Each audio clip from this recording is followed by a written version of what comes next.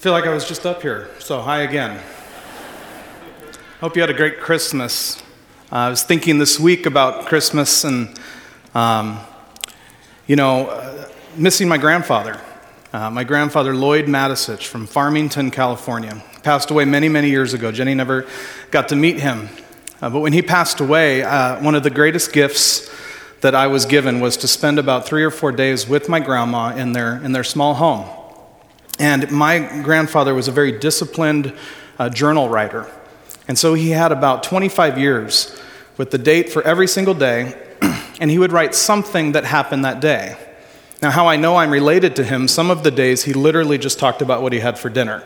Had a steak today, and it was great. And I went, family roots, this is good. But as I read through those journals, there was something very inspiring about it. Thinking about what a gift that was to me and to others as we will read them after he leaves, to get a picture of his life and to see what caused him to write something, to see what moved him, to see what frustrated him, to see what made him happy, especially on those few days where my brother and I actually got to see them. Those would be longer entries, and it was beautiful. And I remember thinking many years ago, that would be an incredible discipline for me to pick up. And the longer you follow Jesus and are in the church, even journal writing and keeping a prayer journal, these are kind of spiritual disciplines that we talk about. And so in my office, just earlier this week, as I was thinking about this story, I started looking through my bookshelf and around my desk, and I counted 7 different journals that had about 3 days worth of journaling in each one of them. One year, even a couple of years ago, Jenny tried to help me and got me this it was a 5-year journal, and there's just very short sections on January 1st, and then it would be 5 different. And on that one, that was the year I started a sabbatical, I made it all the way to, I think, January 7th on that one, right? So the point is that this is the time of year, right? This is the time of year. We're at the end of the year. The time of year where, for me, every year around this time, I start thinking about, well, this is going to be the year. This is going to be the year I'm going to finally journal more, or I'm going to use a prayer journal more. I'm going to do something that I haven't been very good at, very disciplined at. This is going to be the year we're going to conquer it. And then we get to this point in the year, at the end of the year, and it's just so easy to think, like, okay, I didn't pull that one off. And we get to the end of the year, and oftentimes we can come to the end of the year and have a sense of regret or a sense of loss that as good as our intentions were, as much as we had hoped that 2015 was going to be the year we were going to lose the weight, get the promotion, the year we were going to apply and get into our dream college, the year we were just going to change that economic status, we were going to save more, we were going to move up a little bit. This was going to be the year where your spouse and you got closer, where our marriage was going to get stronger.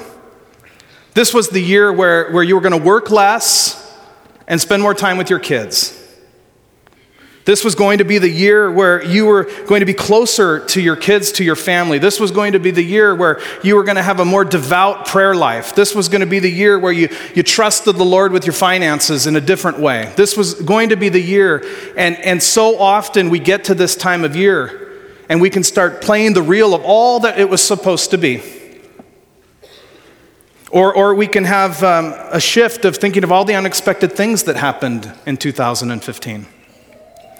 The loss of a job, the loss of a loved one, unexpected crisis, unexpected complexity to life.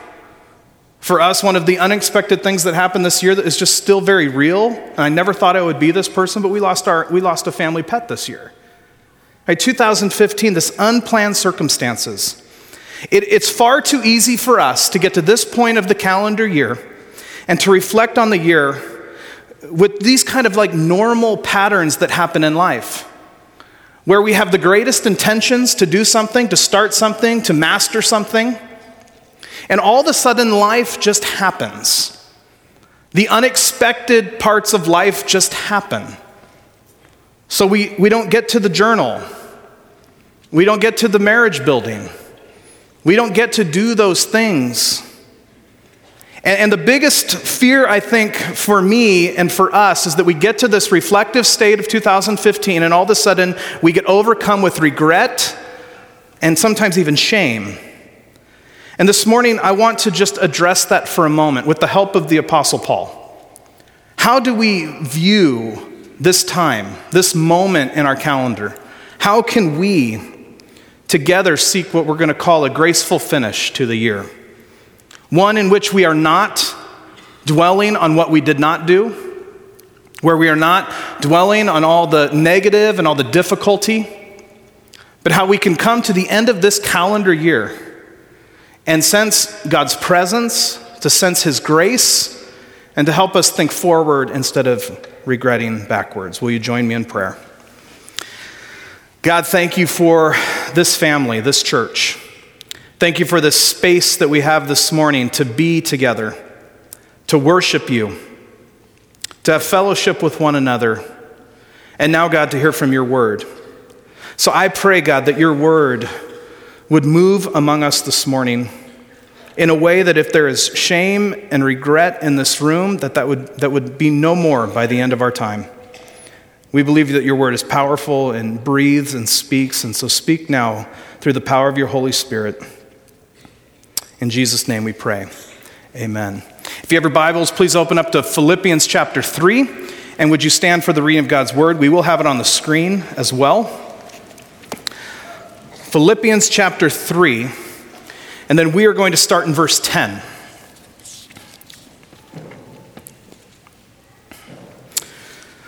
Verse 10, I want to know Christ, yes, to know the power of his resurrection and participation in his sufferings, becoming like him in his death, and so somehow attaining to the resurrection from the dead. Not that I've already obtained all this or have already arrived at my goal, but I press on to take hold for that which Christ Jesus took hold of me. Brothers and sisters, I do not consider myself yet to have taken hold of it, but one thing I do, forgetting what is behind and straining towards what is ahead. I press on toward the goal to win the prize for which God has called me heavenward in Christ Jesus. This is the word of God.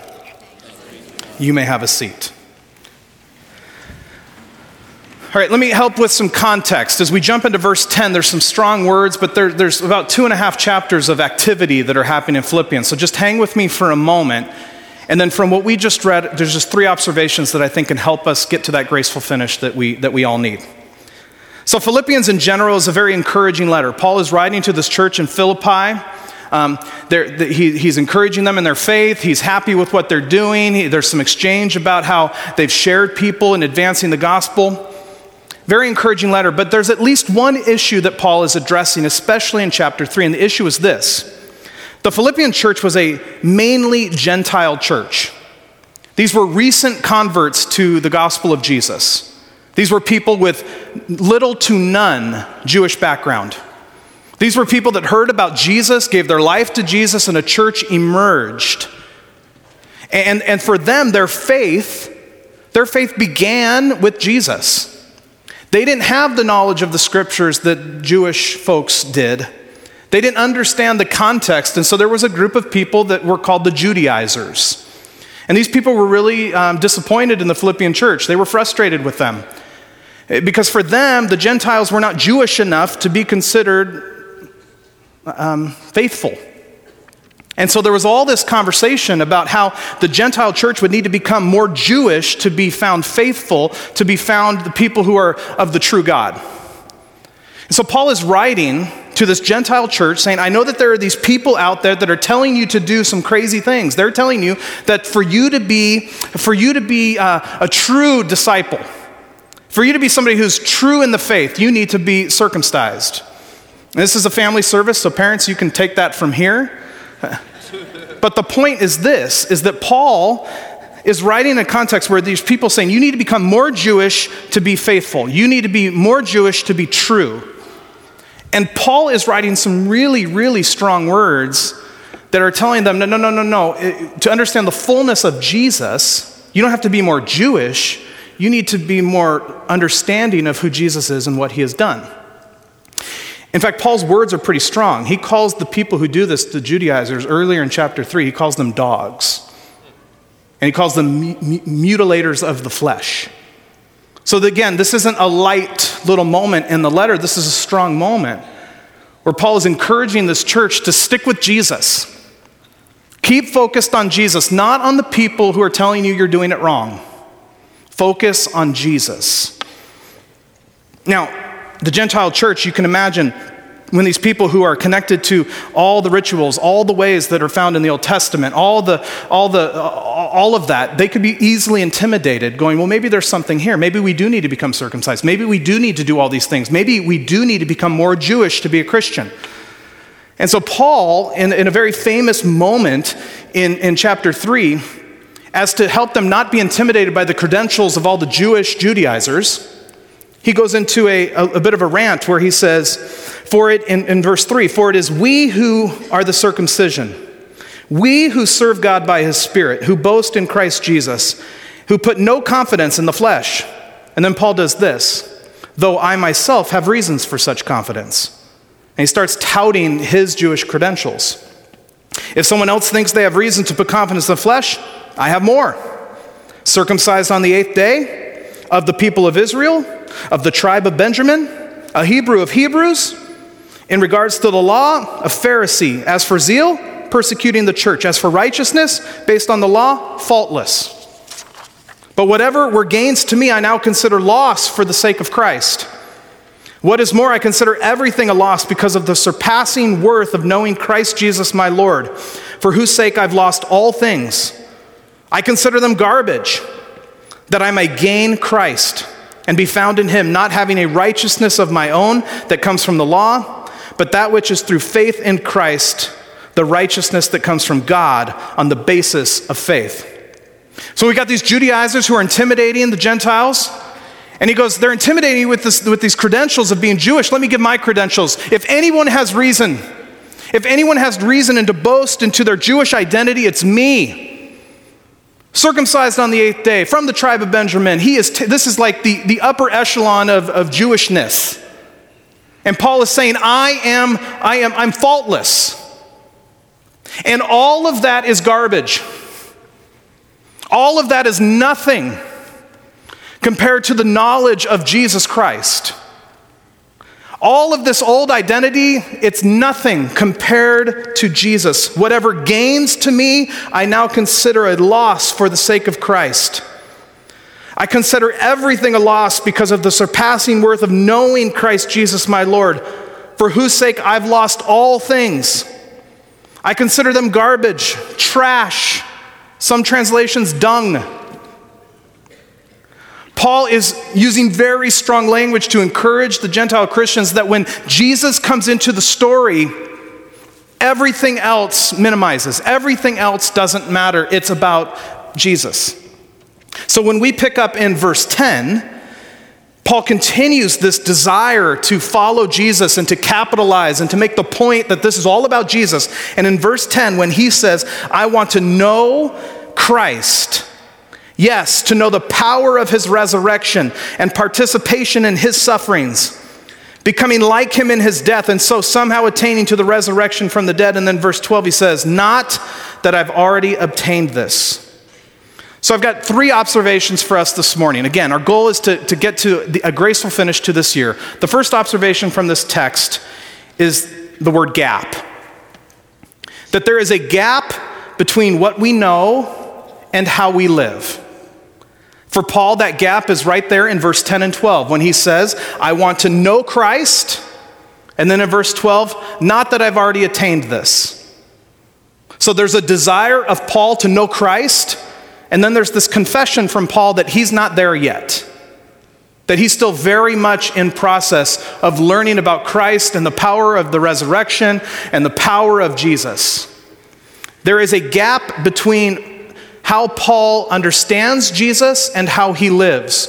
I mean, let's think about that for a moment. Paul, a man who has done more for the scriptures in the New Testament, and significant witness. Churches starting all over the place, encouragement. The Apostle Paul.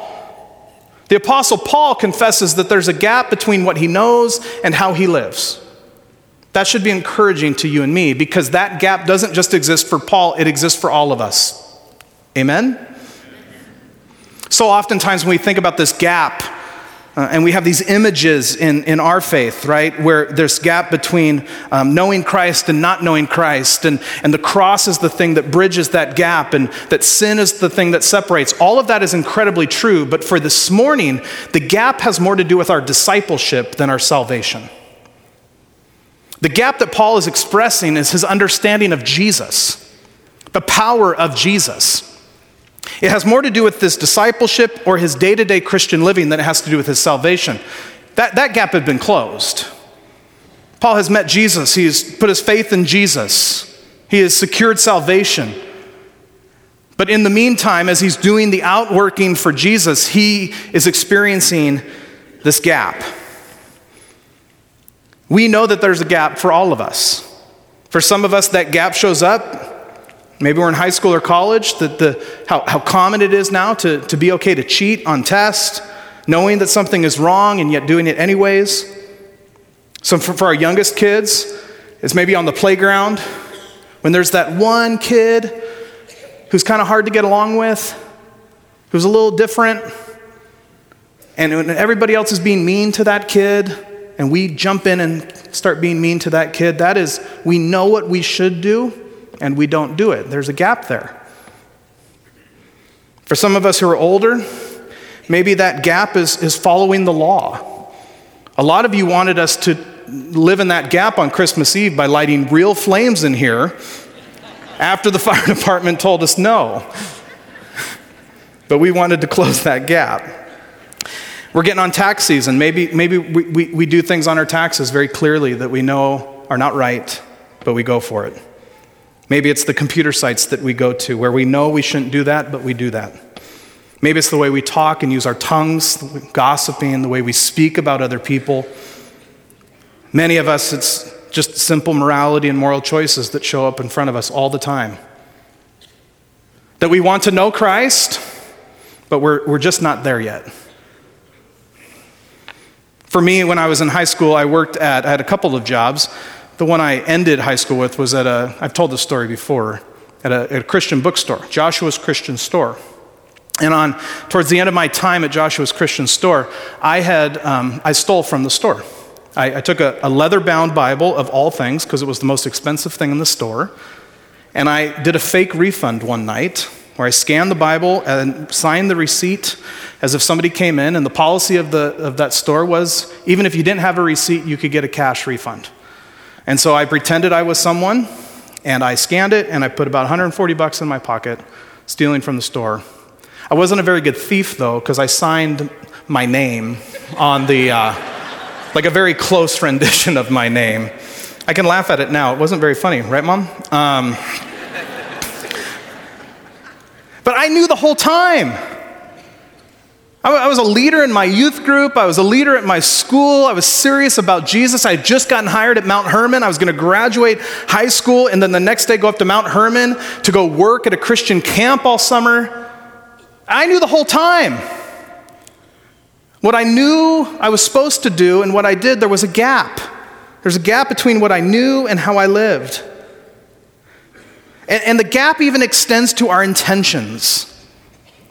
So whether it be losing the weight, writing in the journal, our prayer life, our devotional life, whatever the things are for each one of us, the reality of the human condition is that there will always be a gap.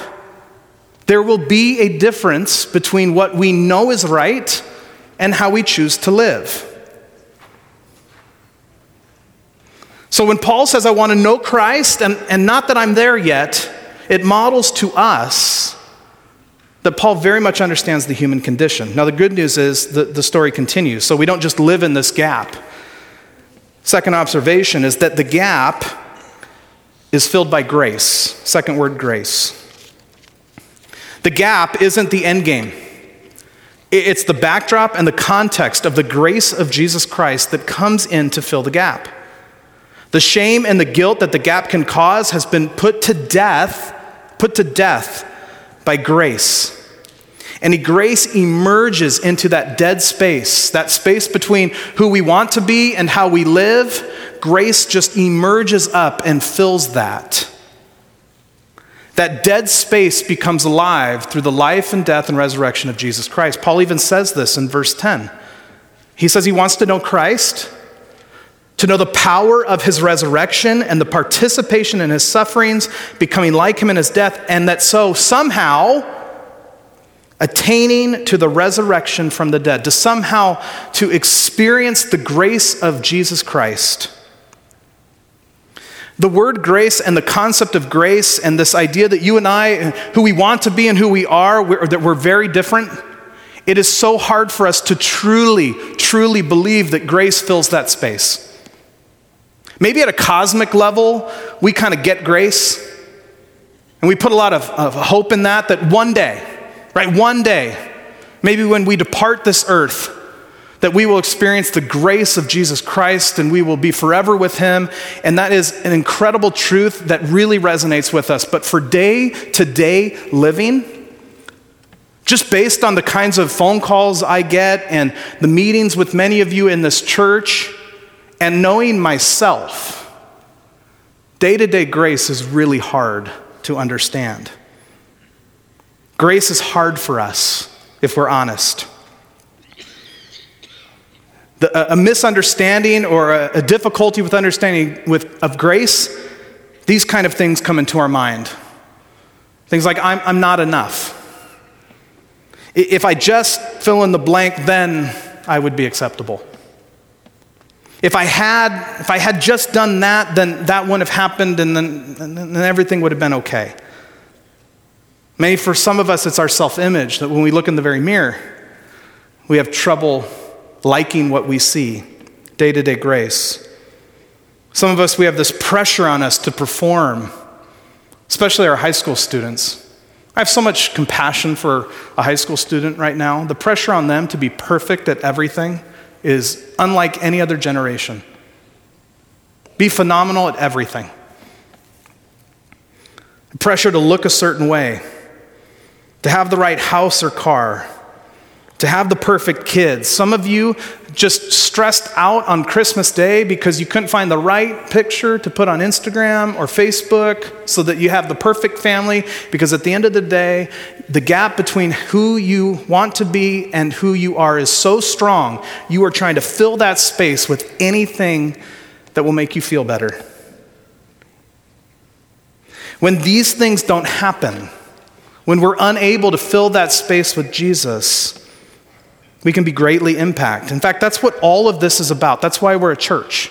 That's what we celebrate at Christmas, is that Jesus coming into this world was a promise, the fulfilled promise, that this thing that separates us from God and this thing that separates us from our intentions and reality has been fulfilled through the birth, death, and resurrection of Jesus Christ. It's all about grace.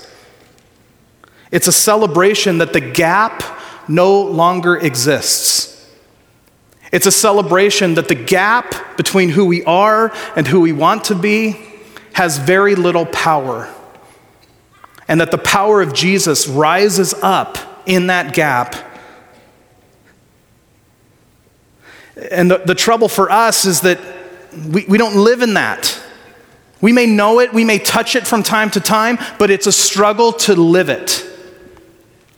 When you live it and believe it and let it shape you, all of a sudden the pressures of performing and the pressures of perfection and the pressures of having the right family and the perfect marriage and the right job and the right house and the right bank account, all of those pressures can simmer down a little bit when we live in the knowledge and the grace of Jesus.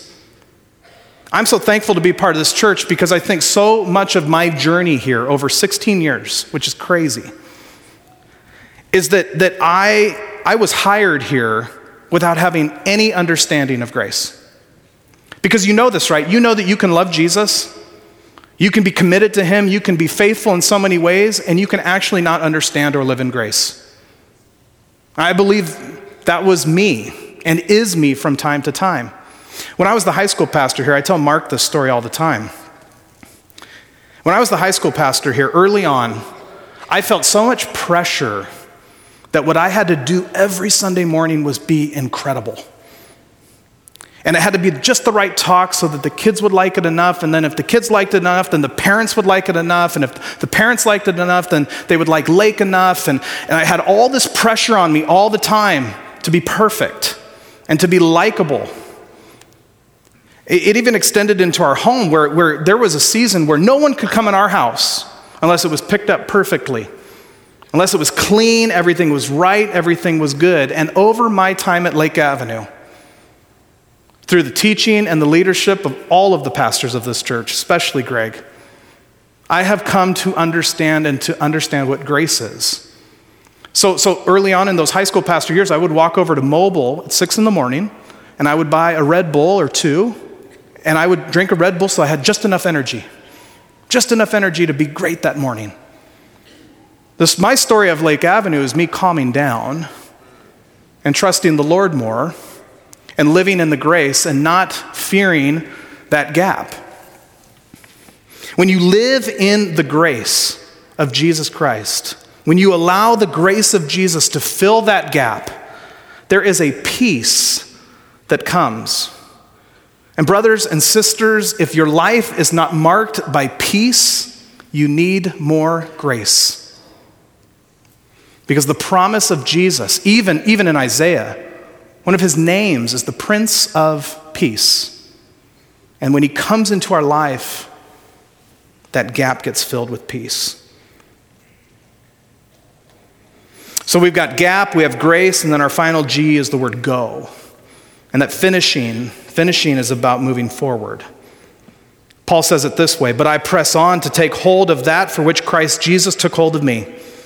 Brothers and sisters, I do not consider myself yet to have taken hold of it, but one thing I do, forgetting what is behind and straining towards what is ahead. I press on toward the goal to win the prize for which God has called me heavenward in Christ Jesus." I believe that this verse could be some of the most freeing words for some people in this room today. Forgetting what is behind and straining towards what is ahead. So here we come to the end of 2015, and the tendency for some of us is to dwell on what is behind and what didn't happen, or all the difficulty of this year. And Paul is saying, forget that and strain towards something else. There's a difference between remembering the past and dwelling on the past. Let me talk about that for a moment. Paul remembers his past. He's not saying all that. Earlier in chapter 3, he's talking about his past. I was circumcised on the 8th day. I'm from this family. I did these things as a Pharisee. He remembers all that. It's not like he just blocked that out of his mind. But he sees that in the context that will thrust him forward, move him forward. In a town with so many therapists, I'm going to risk something. And I've been to a lot of therapy. Therapy that focuses where we dwell on our past in a way that doesn't launch us forward, to me is not biblical in a sense. So often we can spend so much time dwelling on our past and our childhood and all these things that have happened to us, and it just becomes interesting information. There's a reason to understand and to remember where we've come from, in so much that it moves us forward. Finishing is about moving forward. Good therapy helps you see your past in a way that springs you forward with freedom, not dwelling on the past, but moving forward. Life goes forward. Time doesn't wait or go backwards. Forget what is behind is about moving in to the new without dwelling on the past. I'm especially mindful this morning in these weekends where we have so many guests with us. And I will just risk to say that some of you are at church this morning out of some family obligation. That you're here because you're visiting family and this is what they do and they wanted you to be here and they want you to be polite. And the truth of the matter is some of you have had very painful experiences with the church. Very painful experiences with places like Lake Avenue Church. I want to say to you this morning, finishing is about moving forward. It's about giving this a shot again. It's about understanding that the grace of Jesus comes to fill this dead space in our lives, and we are able to move forward and finish this life strongly. Whatever Judaizers are in your past telling you had to do this or that to be a good Christian, let that go. And if you live in town, we'd love to be your church. We'd love to be a place where you grow in your knowledge of the grace of Jesus Christ. Let that define your life so that you can move forward in your life and finish the race that you've been called to. That's what this is all about. This morning, as we come to the end of a calendar year, let's just recognize that there's a gap for all of us. There's a gap between who we want to be and who we are. And let's recognize that the power and truth of Jesus Christ is that he has come to fill that dead space with his son, Jesus Christ. And because of that grace, you and I are empowered to move forward, to go forward. We don't have to be the kind of people who look at that dead space and feel shame and regret, but one of appreciation and joy and fulfillment because of the gift of Jesus Christ. Maybe 2015 was great for you. As you shared around the room with one another, it was just a great year. But for those of us who had some unmet hopes, some unmet expectations, for those of us who struggle to feel like we are good enough, we can finish this year better. We can finish in grace. We can finish in the grace of Jesus Christ. A graceful finish is not about giving the gap power. That you would want to be who you want to be and who you are has been put to death and been resurrected through the grace of Jesus Christ. I want to tell you this morning, you do not have to perform. You don't have to be scared.